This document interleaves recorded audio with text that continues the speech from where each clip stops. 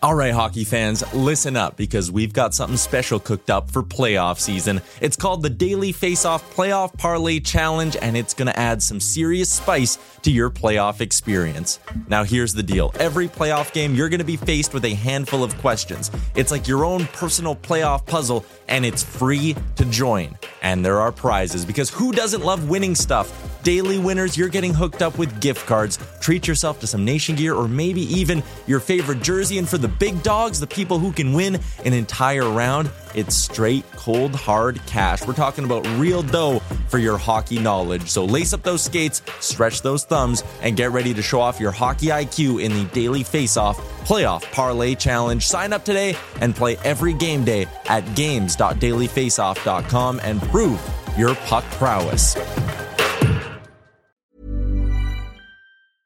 I'm Sandra, and I'm just the professional your small business was looking for. But you didn't hire me because you didn't use LinkedIn Jobs. LinkedIn has professionals you can't find anywhere else, including those who aren't actively looking for a new job, but might be open to the perfect role, like me. In a given month, over 70% of LinkedIn users don't visit other leading job sites. So if you're not looking on LinkedIn, you'll miss out on great candidates like Sandra. Start hiring professionals like a professional. Post your free job on linkedin.com/people today.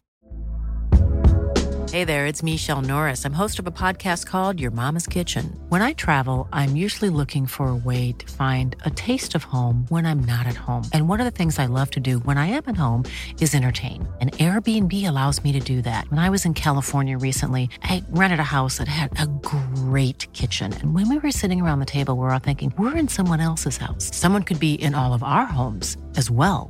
If you have a home, but you're not always at home, you have an Airbnb. Your home might be worth more than you think. Find out how much at airbnb.com/host.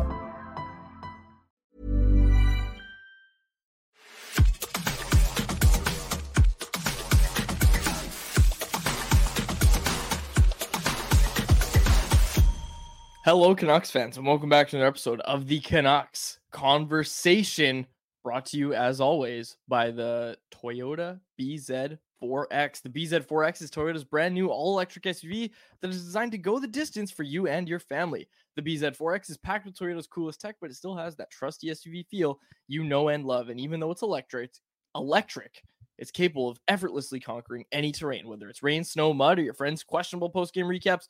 The BZ4X will get you through it all. Harm, I bet you wish you had a BZ4X when I was playing you in basketball last night. Yeah, well, so two things on that, right? And for the people that aren't aware, Quaz beat me in arcade basketball. Number one, never claimed to be any good at it, right? I said that you'd go down, but I was implying that other people would play you and beat you. I wasn't making the claim that I'd be the one to step up. So that's an important distinction. And for the record, you didn't play anybody else there. So hiding a little bit there. And number two, I would crush you in a game of actual basketball. So you can have your little arcade victory. But until we meet one-on-one in the court, just know that I would completely dominate you. Well, I gotta say, I played one game of arcade basketball against you.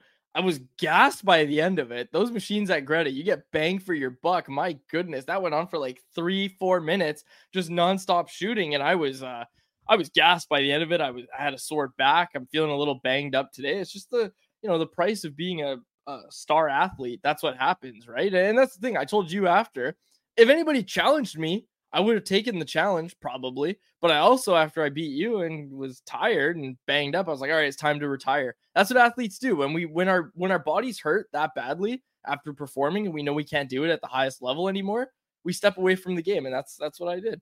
Yeah, when you get up there in age, your body starts breaking down, right? That's right. My prime was 16. My age 16 through 19 was my prime years, and now I'm at 24 years old. I'm hitting my end. The end of the road is in sight for me when it comes to my arcade basketball sales. But I put up some good numbers, and so did the rest of us with the Greta watch party. It was a lot of fun. We raised some money for Canuck Place Children's Hospice, gave away some signed jerseys. It was awesome. I almost called them uniforms. Signed jerseys. It was a lot of fun over there at Greta Bar YVR. We had a blast. We had a great time. Thanks to everybody who came out. Special shout out to Travis Wall, who's in our chat almost every day, special Jeremy Lee, who we got to meet in person as well. We got to meet some fine folks in the YouTube live chat, and it was awesome to get to see so many Canucks fans in one place. And unfortunately, the Canucks did not get it done. Let's break down the game, Harm, which we both had a bit of trouble paying attention to. This breakdown of this game is brought to you by our friends at Four Winds Brewing, family owned and operated in Delta, home to the Four Winds Light Lager, a crisp, clean, and easy drinking beer, a beer for everyone, a perfect beer for before, after, or during the game. Ask for Four Winds Light Lager at your local liquor store or have some delivered right to your door through the online shop at fourwindsbrewing.ca.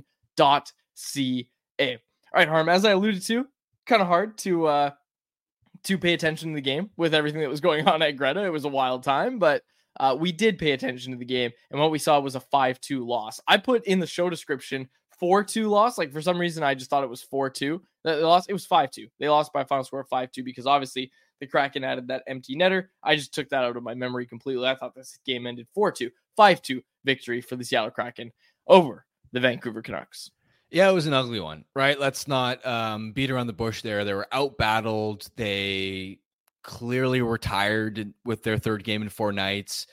They were sloppy with the puck, without the puck. And here's the thing. With this 4-game losing streak, you could take some silver linings from the other games, but this performance lacked inspiration. That was one of their worst performances of the year. We heard how upset Tocchet was after the game, and rightfully so. Of course, you have to know there was the big difference in rest. When you consider how much the Canucks have played recently over these last 2 weeks compared to Seattle, heading into this game, they'd played 1 game in their last 6 days, 5 games in all of February. But then the other side of the coin, too, is that, yeah, this is a tough stretch. They're a bit tired, but also the Canucks were just coming off the All-Star break and had, even the lead up to the break itself, other teams were playing, and the Canucks had the entire week off. So they, coming into this difficult stretch, had plenty of time to rest, which you don't normally get mid-season. And yeah, there are some concerns with this team right now. The power play, which I'm sure we're going to dive a little bit deeper into, feels like the penalty kill is disintegrating.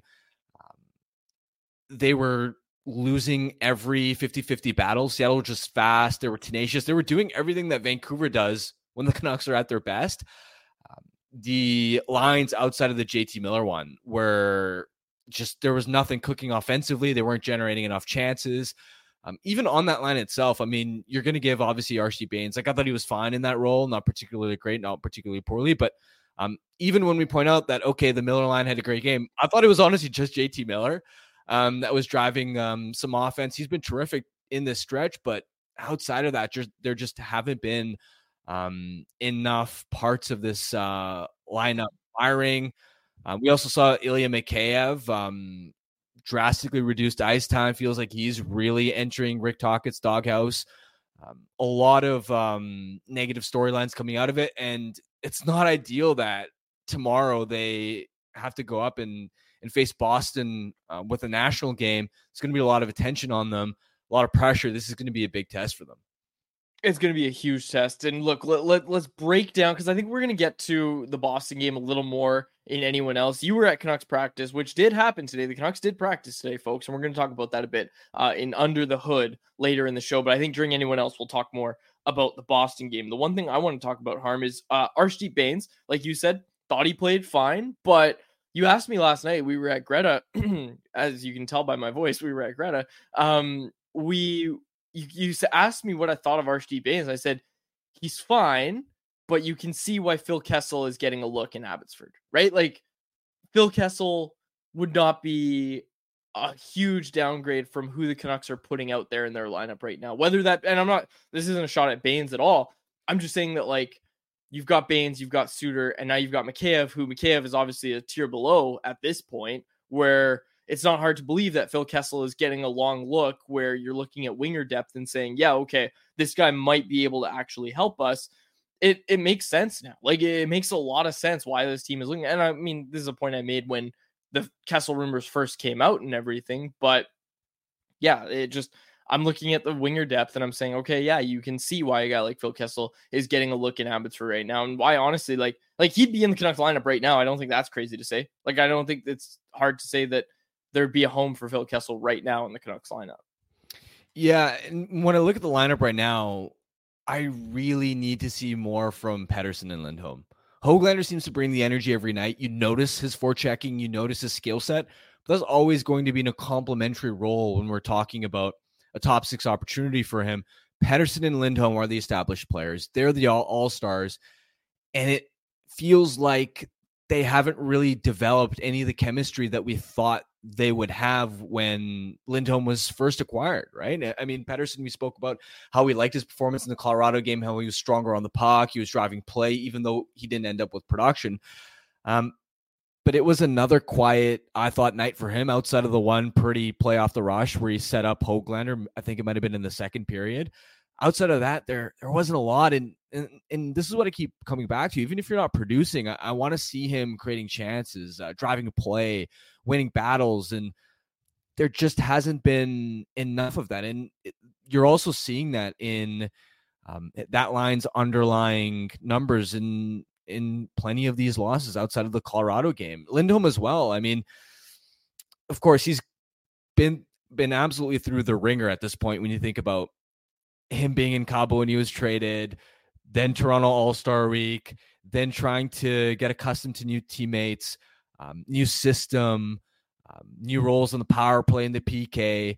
The Canucks are also on the road, so he hasn't had a lot of practice time. It's a tough opportunity, for him to try and take, and you do cut him some slack, but I just don't notice him on enough nights in terms of the driving offense aspect. Yeah, he wins a lot of draws, but I want to see him delivering more. And this is where Tocchet at practice today was sort of asked about them. And I'm not expecting anything to change imminently, but Tocchet did start wondering out loud about, okay, are they a fit together? It seemed like he was second guessing whether at some point he may have to go to separating them. And he brought up the fact that they're both kind of natural centermen, and sometimes it's an adjustment moving from center to wing. But the problem you run into is, even if you wanted to separate those guys, that only would further expose your lack of impact wingers. So then the other aspect too is, I mean, the bottom 6 has gone from a major strength to a weakness. The Dakota Joshua's injury is obviously a huge aspect of it. It's rare to see Connor Garland at the bottom of the pile when it comes to controlling shots and that line's play driving, yet that's what happened in the Seattle game. But also Nils Höglander, because he stepped up the lineup, the fourth line just really doesn't have much going. I know Lafferty scored, but on the third line, he was getting a shift with the third line when he scored that. So it really feels like there are some areas of concern. I'm not in crisis mode. I'm not in panic mode, but there are problems that need to be fixed. We got a lot of interaction in the YouTube live chat, folks. Thanks so much. We had some people at the live party, the watch party, saying they had a great time. Thanks for that. And a lot of people have some good stuff. We've got a heater trade proposal already. We're going to get to it in anyone else. Wyatt Arndt's going to join us in a matter of moments. But Harm, anything else that you wanted to touch on with that loss in Seattle? Because we've got a bunch of audio from Tocchet, and I thought it'd be appropriate to get to that. So Grady, just hit us with these clips here. Also, I didn't even introduce us. Dave Quadrelli, Harman Dial, and our producer, Grady Sass, who's standing by, and he's got a lot of audio for us from last night. So Grady, let's start with just Tocchet's raw reaction to the loss last night. It's not just leadership. You're looking for everybody. I don't care who you are. Just worry about your game. Now, everybody's capable of doing things, but are we willing to do it? Right now, there's some games there, and I don't want to. Like I said, I thought we played good in Colorado, Minnesota. Whatever, 5-4, 3-on-2s, whatever, 5-on-3s. So it's not been horrible. I don't want to go crazy because of this game, but we've had some 4 or 5 guys who have no-shows here at 4 or 5 games. They got to pick it up. They got to do something. You have to. You can't just sit the bench and do nothing. Okay, so a lot of no-shows is the one that we want to get to. That was the quote. That was the quote that really stood out for me. Yeah, and it's like, honestly, throughout the lineup, there are a number of players right now that just aren't playing at their best. I mean, Mikheyev's the one that we've been talking about a lot, but even on the Miller line, you want to see more from Brock Besser. And I know in I think it was the Colorado game where he made the gorgeous pass to set up Miller, but Besser is a goal scorer first and foremost, and there hasn't been enough there. We touched on needing more from Lindholm and Pettersson. The fourth lines are not getting it done. There are a lot of areas with this group that, especially in the most recent Seattle game, where guys just weren't playing up to their ability level. And forget even the no-shows aspect. One observation that I've had for a while, and I know it doesn't tie directly into specifically the Seattle game, but we just haven't had a chance to talk about it in general, is even on the back end, I look at somebody like an Ian Cole, and I remember having this conversation with Patrick Johnson in the press box during one of the recent home games. Through the first 20 to 25 games, it felt like he was the steadiest rock with the bottom four, especially when Soucy had initially gone down. Cole was just so noticeable, whether it was the PK at 5-on-5. You noticed him multiple times every day, or every game, because of a smart defensive play, breaking up a pass, blocking a shot in a high danger area. He just seemed to bring some of the defensive savvy that the Canucks seemed to lose when they originally lost Edler and Tanev. But Ian Cole's play has started to, I think, I don't want to say it has slipped a little bit, right? It's not problematic, but here's a guy that was sort of holding the bottom four together, and now he's been fine. He's been average. I don't think his puck play has been as sharp. He's had some turnovers. And like, that's even an area to me that I'm looking at and going, okay, the Canucks could really use Carson Soucy. Carson Soucy, his name came up yesterday as well. And it's very hard to disagree with that when you bring up Ian Cole, someone who struggled just a little bit, but has struggled. And like you said, hasn't been unplayable by any stretch of the imagination. But when you hear rumors about the Canucks looking at defensemen, it's not very hard to believe and see why they would want to do that. Garland had the fight. We're not going to get to that. We're not going to get to that one. We'll probably ask Wyatt about that. And Wyatt is going to join us now. Wyatt's Hit is brought to you by the Wendy's Daily Faceoff Survivor Pool game. Wendy's is letting you win real food with your fantasy teams this year and Daily Faceoff Survivor Pool Fantasy. For those of you who smoke the competition, Wendy's is rewarding you with weekly prizes that will have you winning. Download the Wendy's app and score yourself 150 bonus reward points on your first order and grab a sweet victory from the mouth-watering jaws of defeat, along with some fresh, never-frozen beef. Sign up to play Daily Faceoff Survivor Pool Fantasy to win weekly prizes like the spicy chicken sandwich from Wendy's and the Wendy's app. Cue that music.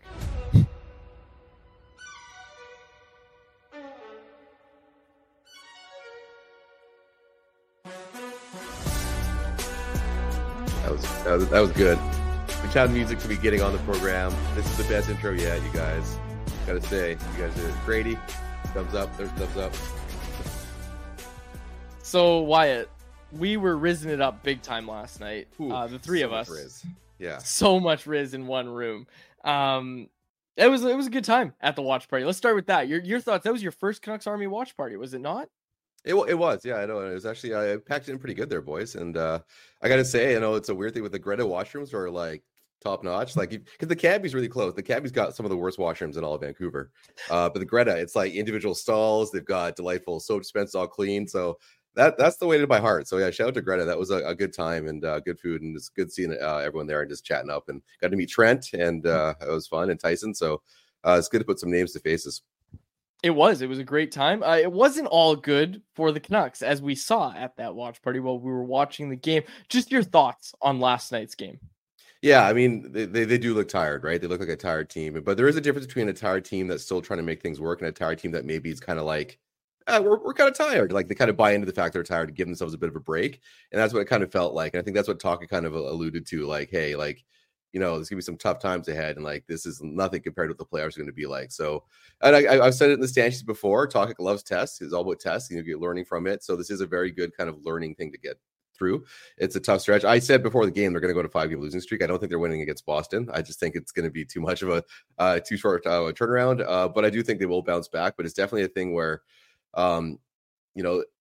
Tocchet did the nice thing of saying, "Oh, it's on me for not getting them prepared," but he's going to have this team like that was not good enough. And he's right. There were some guys that were invisible, and I've been on Mikheyev's case for a while now, and he, the stats he's came through and showed that was one of Mikheyev's worst games. So Mike pointed out too, like he has not been good enough for the amount of money he gets paid. It kind of reminds you a bit of the Benning era, where you've got a guy that's getting paid, $4+ million on your fourth line now, and that's not a spot you want any team to be in, especially one that's trying to go far in the playoffs. There's been a lot of conversation recently around the power play, a lot of different theories. What are you noticing with the man advantage and why it's lacking effectiveness right now? I think part of it is, could just be luck. Like, that's always the thing that we always kind of forget. But it just feels like watching this team that they are overthinking things a bit. And like Hronek's kind of the poster child for overthinking things. I remember there's the first period against the Kraken.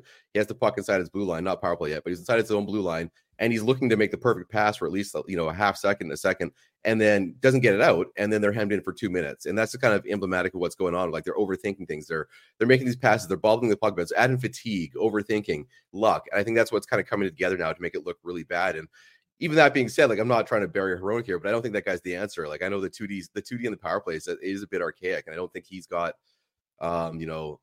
the speed to really, I know that the crossover with Hughes, they works really well, but I just don't think he's the guy out there. And he's got a good shot, but he's not a guy like Salo who's going to kill you with that shot, right? He's not getting off quick enough. So I think, we joke about Kuzmenko was a stir that maybe the straw that stirred the drink, but I just think back then they were just like, their puck movement was a bit crisper. They were getting shots off. And, everyone's going to be talking about it. JT Miller with half wall seems to be a bit more effective for them when they have him kind of skating into it, right? Like, I just feel like Hronek, and you were mentioning it, Harman, last night, like Hronek on the half wall. Hughes on the half wall. I don't think that's the best use of him. Like, it really isn't. Like, he's distributing the puck and letting him kind of, free will around is the best use of him. Connor Garland got into a fight. Didn't go super well. Your thoughts on Connor Garland dropping the gloves with Brandon Tanev? He cut Tanev. Like, that was UFC style. Tanev was unleashing, like, I was watching, like, what is going on? Like, that would look like it was personal.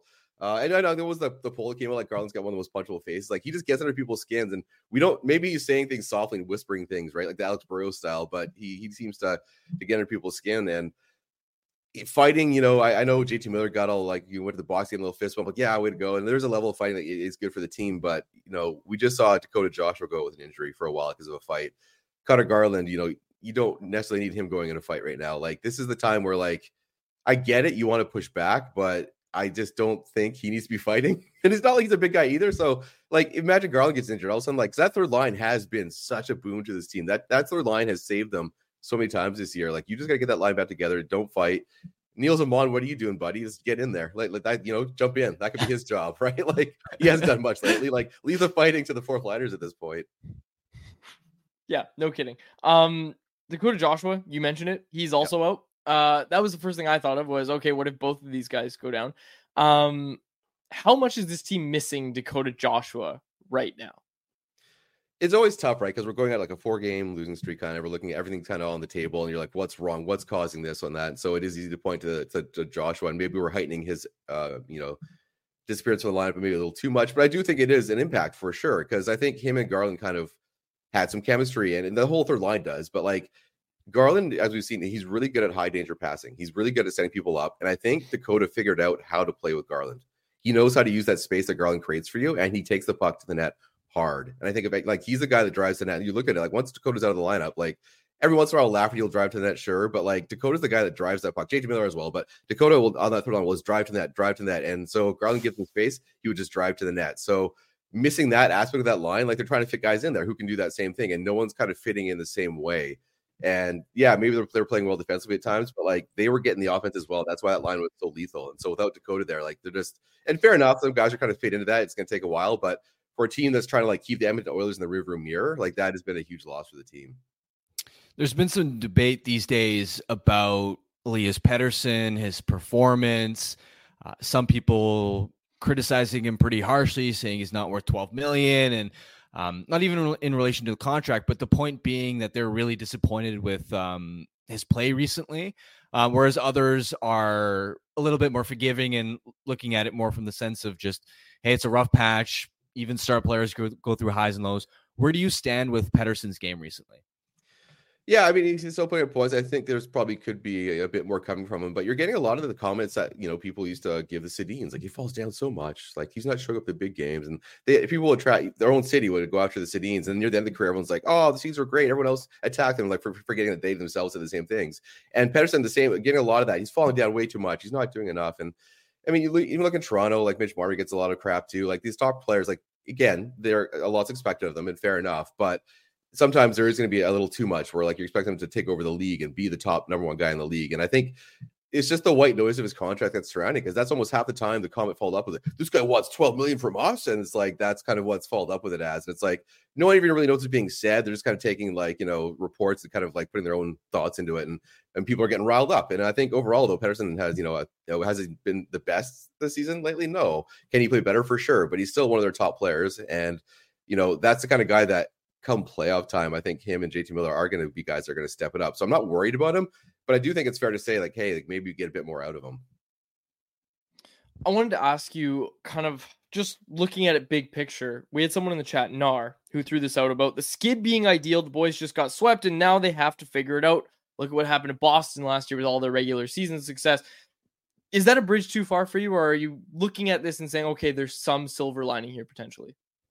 I do think it's good, because I think things have gone like that's the whole thing of the PDO. Like how many, like that. My favorite stat is like they are like the most lethal team off the rush.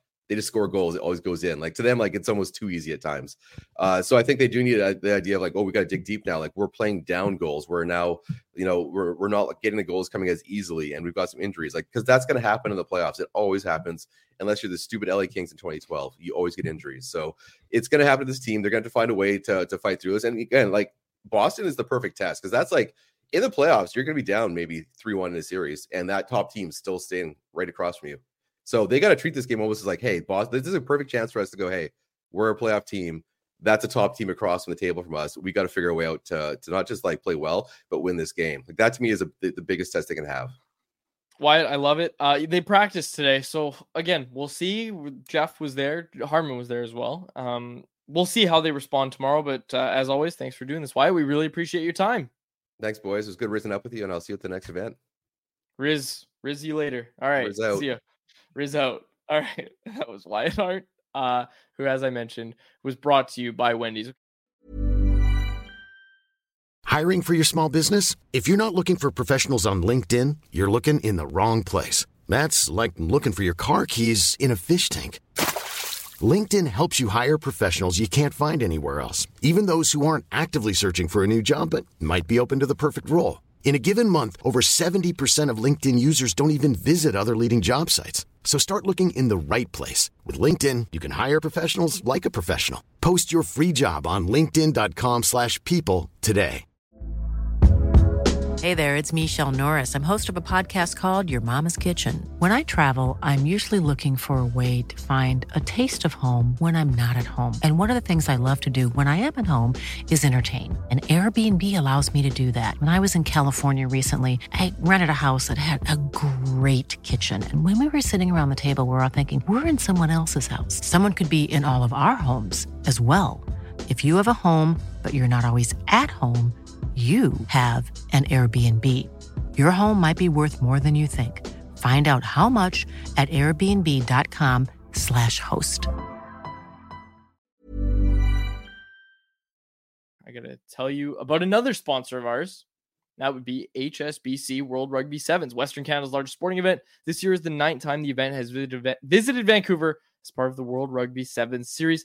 Tickets are on sale now at vansevens.com, starting from just $40 per day. And if you want to go, we've got a 4-pack of tickets for the entire weekend to give away. Text hashtag sevens, that's SEVENS, to 778-402-9680 for your chance to win. We will be giving away a 4-pack each week until the event. Text hashtag sevens to 778-402-9680. And folks, the event is this weekend, so enter to get tickets.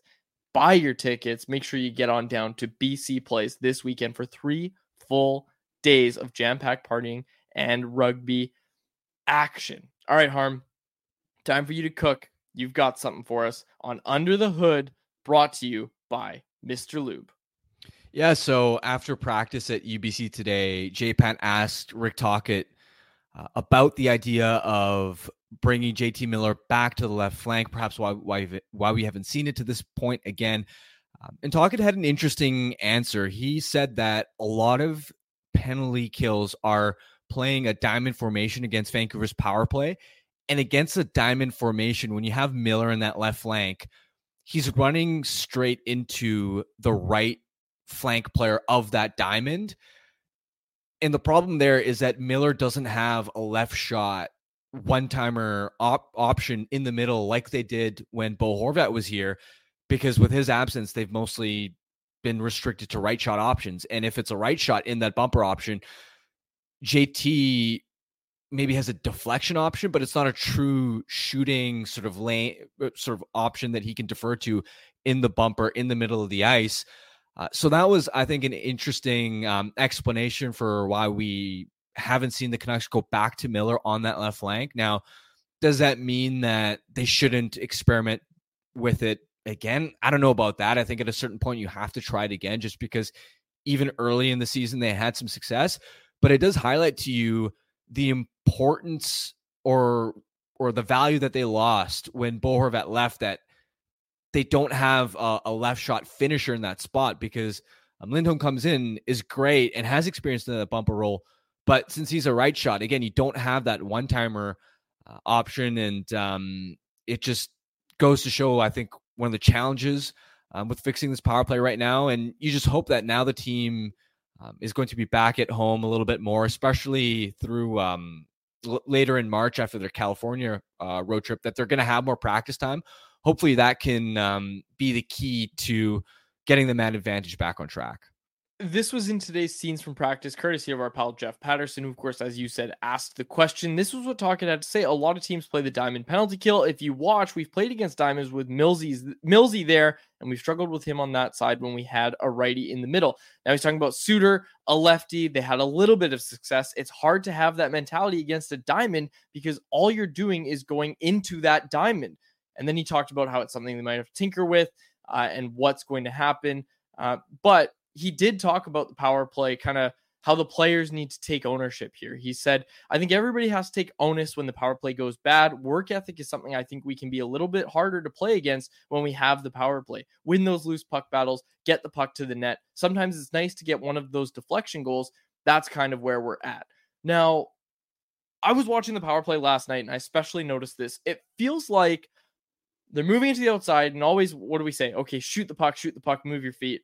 They shot the puck last night, but then they didn't move their feet to retrieve the puck. It felt like every time they shot, they were then losing the subsequent puck battle and allowing Seattle to clear the puck. And look, I know it's easier said than done, but one of those things, and I've brought this up before, that made that 2011 power play so effective was the ability for Ryan Kesler to be the first on almost every puck, every rebound that went below the goal line. Kesler was out there digging it out. And I remember them talking about this on the Kess and Juice podcast way back when, they used to have practices where Kesler would just have the puck deflect somewhere and he would literally just practice sweeping the puck back to one of the Sedins. He was literally practicing doing that. And again, I'm not trying to say that Elias Lindholm or whoever's down low needs to become Ryan Kesler, especially 2011 Ryan Kesler, but it's part of what makes a power play successful, right? Is, when you do one thing, you have to do the other things too. And right now I'm looking at the Canucks puck retrievals on the power play and saying, okay, that can definitely be improved. That was Under the Hood, brought to you by Mr. Lube, the pioneer of the no appointment warranty approved oil change, now providing appointment free tire service and sales. Find them at one of their 16 locations across the Lower Mainland. To find your nearest location, visit them online at mrlube.com. All right, Harm, cook us up with an anyone else segment, because I've got a lot to talk about today in the chat. Get your anyone else's in, folks. There's so many already. I'm excited to get to all of them. It's time for anyone else, presented by DoorDash. It's our listeners' chance to get involved and hit us up in the YouTube live chat. And it's also our listeners' chance to get 25% off and zero delivery fees on their first order of $15 or more when they download the DoorDash app and enter code NATION25. Offer valid in Canada, subject to change. Terms apply. All right, the first one from Karan. Would Hogs be a good fit for Power Play 1? He can retrieve pucks so well and be a dog at the net front. I don't think so. He's a left shot, but the thing with Höglander is I don't necessarily think that the net front area has been their biggest issue or concern right now. And with Höglander, I think it would take him time to sort of learn the tendencies of how those top unit guys play. He doesn't have a lot of power play experience in general in the NHL. I just think the learning curve would be quite significant, especially because Höglander isn't the type of guy that, for instance, has the most lethal shot from distance or from the middle where you're like, okay, why not use him in the bumper? Like that would have been the one spot where if I was thinking, okay, Höglander's left shot, maybe he could fit in the bumper, but the bumper requires some pretty high level reads. It's a position that requires a lot of experience in terms of reading off of the defense, where sometimes you have to pop a little bit higher in the slot to make sure you get open. It also requires a lot of quick decision making because when you do get the puck in the middle, sometimes you have to make the quick pass. It's just a high pressure position for a guy that doesn't have a lot of power play experience. And I'd be shocked if the Canucks go down that route. I'm going to disagree a little bit and say that if you're looking for a left shot, which presumably they would be, right? Presumably they would be at this point. I would try him there over P.S. Suter, right? Like, I think that's where I'm at least, is, yeah, you need experience, but I also think Höglander has enough natural ability that it wouldn't be like the bumper. I agree with you. Bumper is very hard to learn, but like net front, I could see Höglander being a fit there. And I mean, he looks okay there on PP2, right? Like that's where he's playing on PP2. And I thought he's looked pretty good there. And I just think with all the issues that the Canucks power play is having, again, how long can you wait for them to figure it out before you start making more personnel changes, right? And I flat out disagree that Filip Hronek's the answer. I know you agree with me on that, but yeah, I just don't think Filip Hronek's the answer. I would try Höglander sooner than I would put Filip Hronek back out there. And I know he's not necessarily one or the other. I'm just saying that that's what I would do, is I would at least try Nils Höglander. So I agree with Karan on that one. We got this one for you, Harm, from Ty David. Can the Canucks pick up Tommy Novak, and what might the price be? Harman, I have to ask you again, just like Bobby McMahon, who the hell is Tommy Novak? Novak is he's a right shot sniper who plays center. He really caught my eye last season. He had 17 goals and 43 points in 51 games. He missed some time with injury this year. He's got 29 points in 46 games. I don't know if he's the right fit, honestly, for a team like Vancouver. He does have some defensive deficiencies. He's 26 years old, so he's not that young, but you have to keep in mind this is only his second full NHL season. And when you're a team that has cup aspirations, I do think there would be a learning curve. And again, he's a center. So, I mean, I'm sure you could shift him over to wing at some point, but the Canucks also are running into an issue right now where Elias Lindholm, who's a natural center, him going back to wing, which he has a lot of experience playing, hasn't been working out. So as much as I love Novak's shot from distance, he can absolutely snipe the puck. I don't think he's the perfect fit for this team. Ty David saying Brock was talking him up on Spit and Chicklets. They're buddies from way back. And as I look at Tommy Novak's Hockey DB page, both from St. Paul, Minnesota. Vetrano is what BC Bud said. Go get Vetrano, would be nice with PD. I'm on the Vetrano train. I haven't banged the drum hard enough like I did with Lindholm. Maybe I shouldn't bang the drum hard again, but Vetrano, I like the idea of Frank Vetrano coming to this team. Top G asks, what would be a reasonable price for Chris Tanev? Would that move the needle? Actually, he said Tanev. Top G, you're going to have to specify if you mean Chris Tanev or Brandon Tanev. I'm assuming you mean Chris Tanev. Although Brandon Tanev would be nice on this team too, right? Like, he'd be nice. He already fought Connor Garland, which that's the criteria for being a great line mate for Connor Garland, is if you fight Connor Garland, you're going to be a great line mate for him, because that's what happened with Dakota Joshua. So, look, I love the idea of Brandon Tanev on this team. That would be a bigger price, obviously, because Seattle is kind of, they've built their team around Brandon Tanev. They really, really like Brandon Tanev down there in Seattle. I don't know about built their team, but you know what I mean. He's a pretty integral part of their team. He does mean Chris Tanev. He has clarified that. The price for Chris Tanev is rumored to be a first-round pick. We haven't heard anything to suggest otherwise. I wonder, like, if the price for Chris Tanev, Harm, and this is just how I understand NHL kind of negotiations to go.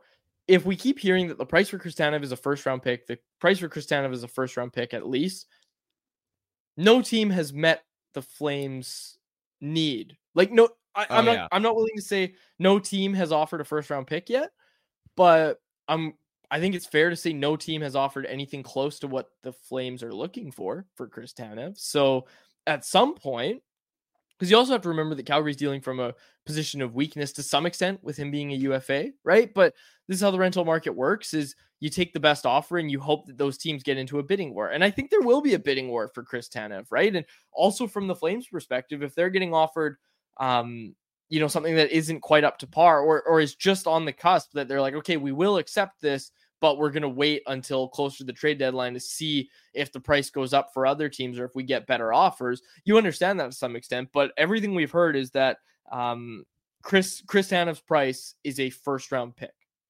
Well, it's either going to be that or Tanev's market value.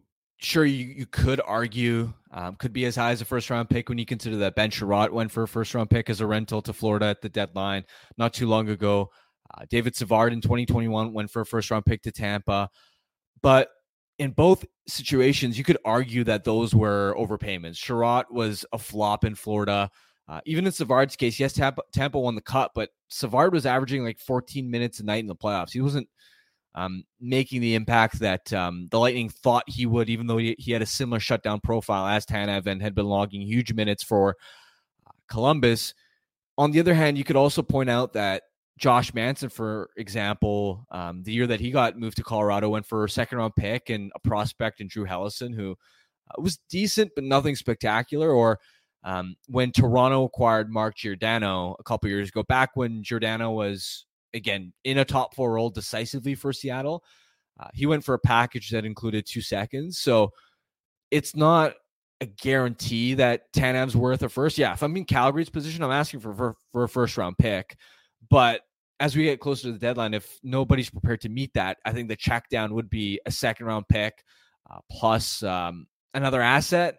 And that's where, from the Canucks perspective, like, you've already traded a first-round pick for, plus Hunter Brzustevich as part of that Lindholm trade for a rental. And I know in Tanev's case, there is the possibility that you could keep him beyond this year, but you've already made a huge swing, and you've got to be careful not to give up too many of your prized assets, because it could prohibit you from being able to make crucial deadline adds in future years. Because, teams to win a cup, they need usually a runway. They don't usually win it on their first go into the playoffs. So as much as I like the fit for Tanev, and as much as I'm on board with the idea of circling back with him in free agency when you wouldn't have to pay to get him if the contract's reasonable on a short-term deal, I'm just not sure that I'd be prepared to pay the acquisition cost from Vancouver's perspective, knowing that there could be a bidding war.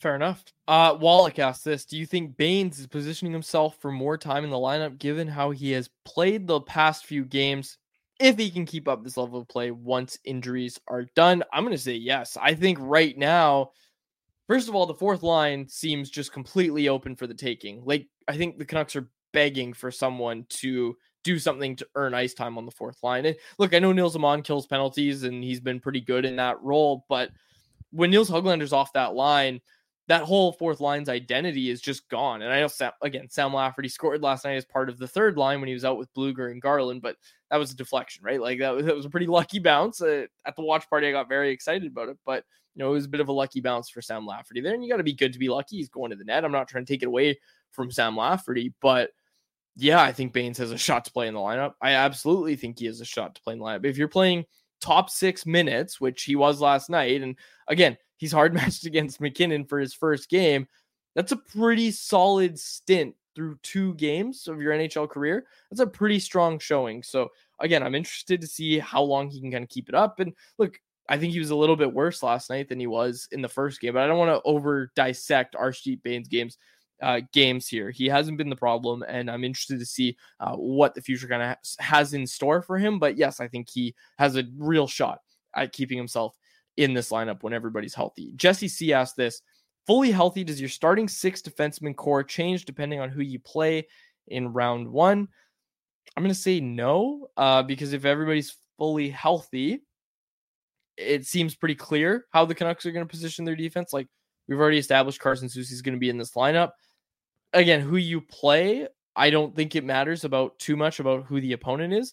I think what matters more is who's playing well for you at the moment, because then you have to decide between Noah Juulsen, Ian Cole, Tyler Myers is really the realistic conversation, and Nikita Zadorov as well. For one of those guys isn't going to be able to play in the lineup because you're not going to have room.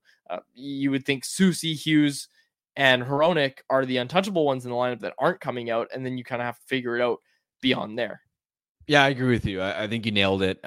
It really is going to come down to players' form down the stretch. I don't think who you're playing opponent-wise would necessarily make a huge impact on your decision in terms of your stylistic preference. Jesse C, best haircut from the Swedish prospects in the system. They all seem to rock various versions of the Dolph Lundgren, Ivan Drago haircut. This is a really good question. It's one that requires probably a lot of attention and research. So I'm going to give it the vibes one, as I normally do. I really like Tom Willander's haircut. Like, I think Tom Willander had a fresh fade when I saw him at Dev Camp. Yeah, I think I have to go with him as well. I'm trying to look up, like, I've seen the other Elias Pettersson's haircut now. It's not bad, but there's something fresh about Willander, and not just his haircut, but I'll say this. I met him at the Combine when I had heard that the Canucks had taken him out for dinner and that he was on their radar.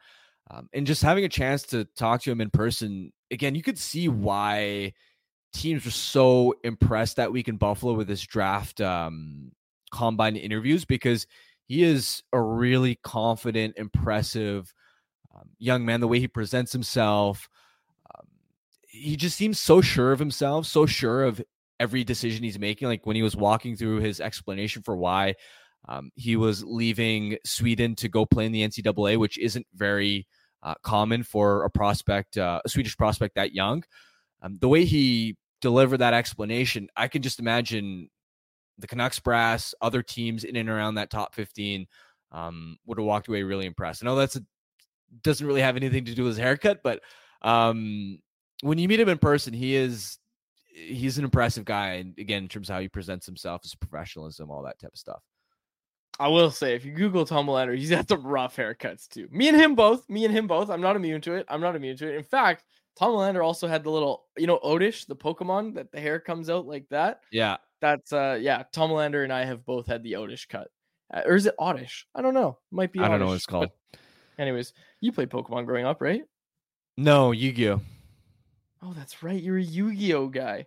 And yet we do a podcast together. I know. Pretty crazy, isn't it? Oh, yeah, Grady also pointed out I made a mistake. Novak's a left shot, not a right shot. But point still stands. I've seen some filthy snipes from him. Like, guy can rip the puck. All right, Karan asked this. Who's your ideal potential opponent for round 1? I'll tell you what. I said it yesterday before the game, and I say it again after the game. I don't want to meet Seattle in round 1. I don't want the Canucks to meet Seattle in round 1. I think that would be, I don't want to say disaster, but if you win the Western Conference, right, and you get the second wildcard team as your playoff opponent, and it's the Seattle Kraken, good luck. Like, I don't want to run into the Seattle Kraken in round 1. That would not be a good thing for the Canucks. I don't like that. I like Nashville. Okay, so this was about who we'd like to see, right? Not who would you like to see them run into? Yeah, in round 1. Who's the most ideal? Okay, I'm going to assume Calgary is not going to make it, just for the purposes of this conversation, although they're still kind of hanging around. They're 3 points back of St. Louis with an extra game played. But yeah, I mean, Calgary, that would be ideal. But if not, Nashville, to me, definitely stands out. I mean, they are pretty consistently a team that can make the playoffs, but then fold pretty quickly in recent times. They don't have enough, I think, offensive depth. Their first line with O'Reilly, Nyquist, and Philip Forsberg has been really dynamic, but after that, they don't get enough offense. UC Saros hasn't really been his usual spectacular self. And the blue line, while it's decent, it doesn't scare me. There's just nothing really about that Nashville team that I look at and go, oh boy, that's terrifying. I don't like even with St. Louis, for example, some of the ways that they create offense off the rush, quick strike, you're like, okay, like that's not the greatest match for Vancouver. But with Nashville, it's like, yeah, they've got some decent players, but I'm not scared of Nashville. Yeah. I would also say, like, and again, I don't know if we're going this low, right? Because like you brought up with Calgary, it might be cheating a little bit to bring up this team, but like Minnesota, Canucks could stomp Minnesota in a 7-game series. I know some Wild fans can clip this if they meet in round 1 and the Wild win, but yeah, like I think in my hierarchy, like I would go number 1 is Minnesota, number 2 is obviously Calgary, number 3 is Nashville, and then there's a big drop off where I don't think you want to meet St. Louis, and you don't really want to meet Seattle in round 1 either. And I think Seattle's kind of the one that I think would be, like I said, I keep saying quietly a tough opponent. I think they would surprise a lot of people if Vancouver and Seattle met in round 1. I'll give you one, Harm, because they're at risk of falling in the wild card standings. The LA Kings. I wouldn't want to play LA either, to be honest. I know they've been spiraling, but that's a team that, for example, last year in the playoffs, they gave Edmonton a pretty tough test, even though Kevin Fiala wasn't healthy for most of the series. And he's their main offensive game breaker, right? Even the year before, when they were the surprise team, they took Edmonton to Game 7. And I know, yeah, okay, so what you're saying is that they were close, but they didn't win either time.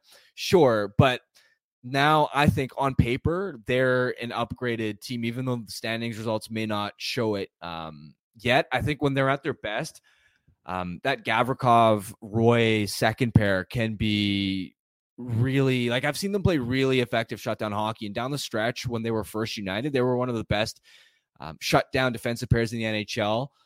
They've loosened up a bit recently, but they have the ability to build that chemistry together. And that's when you look at their blue line, and even though they don't have the biggest names, like, quietly, they can be really good in that sense. And especially, the forward situation they have with how many two-way pieces. I don't like the idea of Philip Deneau going up against, one of Vancouver's, whatever Vancouver's top line ends up being, because Deneau has this history of being able to shut down, whether it was Matthews when he was with Montreal and they made that surprise run, or, he's had some effective moments against the McDavid line.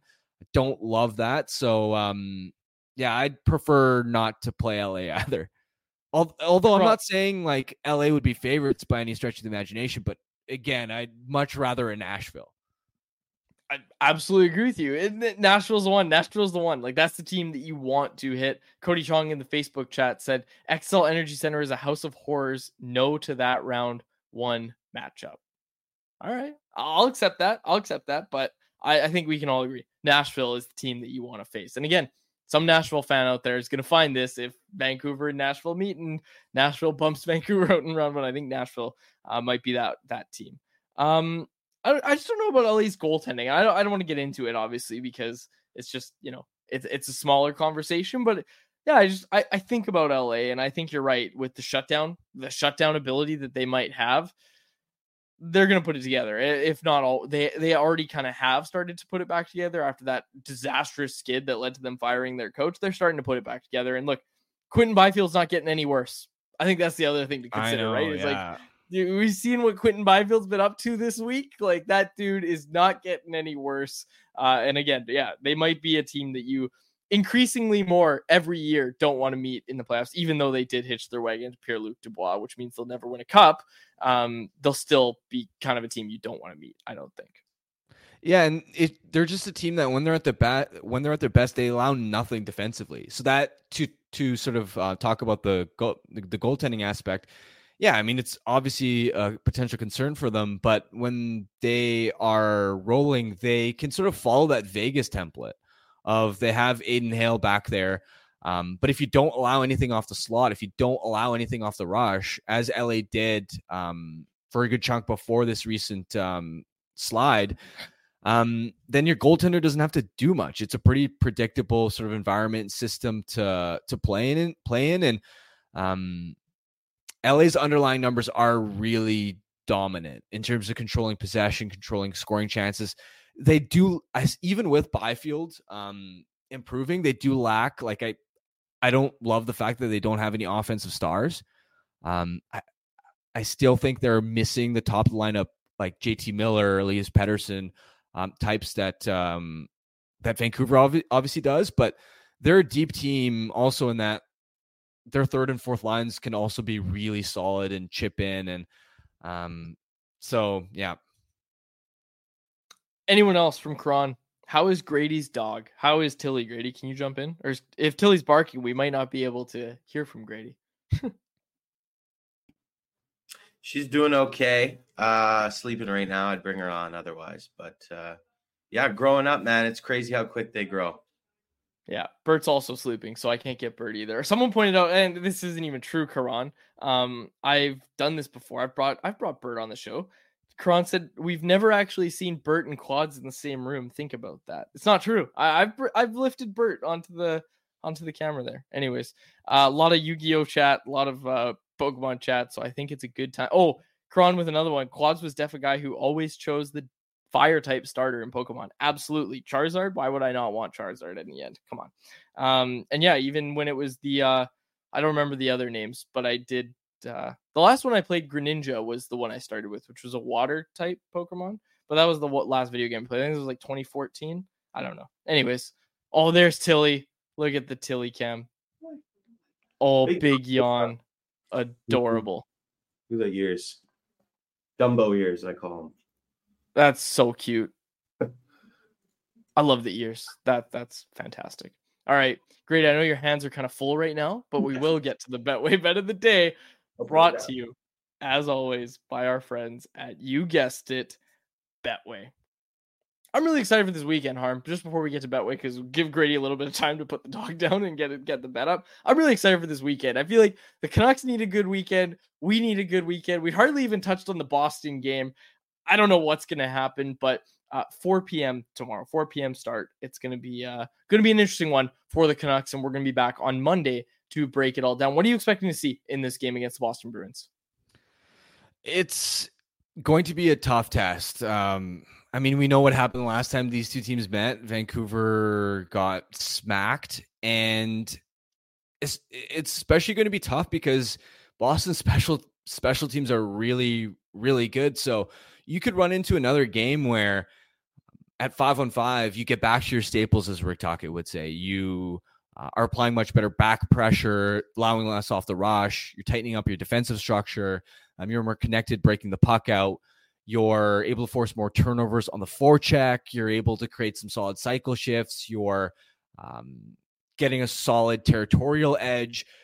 You could do all of those right things and still not win the game because Boston is elite on the power play and they're really effective on the PK as well. I actually want to specifically point out where they rank. I'm just quickly pulling it up in both categories. 7th best power play in the NHL. And 10th best PK in the NHL. So the special teams battle, I think, is going to be the toughest part of this Boston game. Yeah, I also think with the adversity the Canucks are facing right now, like, let's be honest, a 4-game losing streak is a ton of adversity. And I think there's going to be a lot of people out there that are saying, okay, well, this is going to be a loss. They're going to lose 5 straight, but then they're going to get a couple days off and they'll be able to come back and be ready for Tuesday's game. There's going to be people that are saying that, but I personally think that they have a serious chance here to erase all of the adversity that they've been facing with just a win over the Boston Bruins. So people are asking for a prediction. I'm going to say, because I'm a giant homer, 3-2 win for the Vancouver Canucks tomorrow. And I know, Harmon, you probably don't want to give a prediction, so it's okay. Yeah. We'll save it. I'll give it out there. 3-2 win for the Vancouver Canucks. Because again, I am a giant homer. All right, let's get to our Betway Bet against the Canucks. No, never. Actually, yeah, I did that one time, and I was right. But it was that one time that I'm not doing it again. I'm not doing it. Positive vibes only heading into the weekend. All right, let's get to our Betway Bet of the day, brought to you by our friends over at Betway. All right, Chicago Blackhawks, baby, to beat the Winnipeg Jets on home ice. They are defending the United Center. Connor Bedard scoring 3.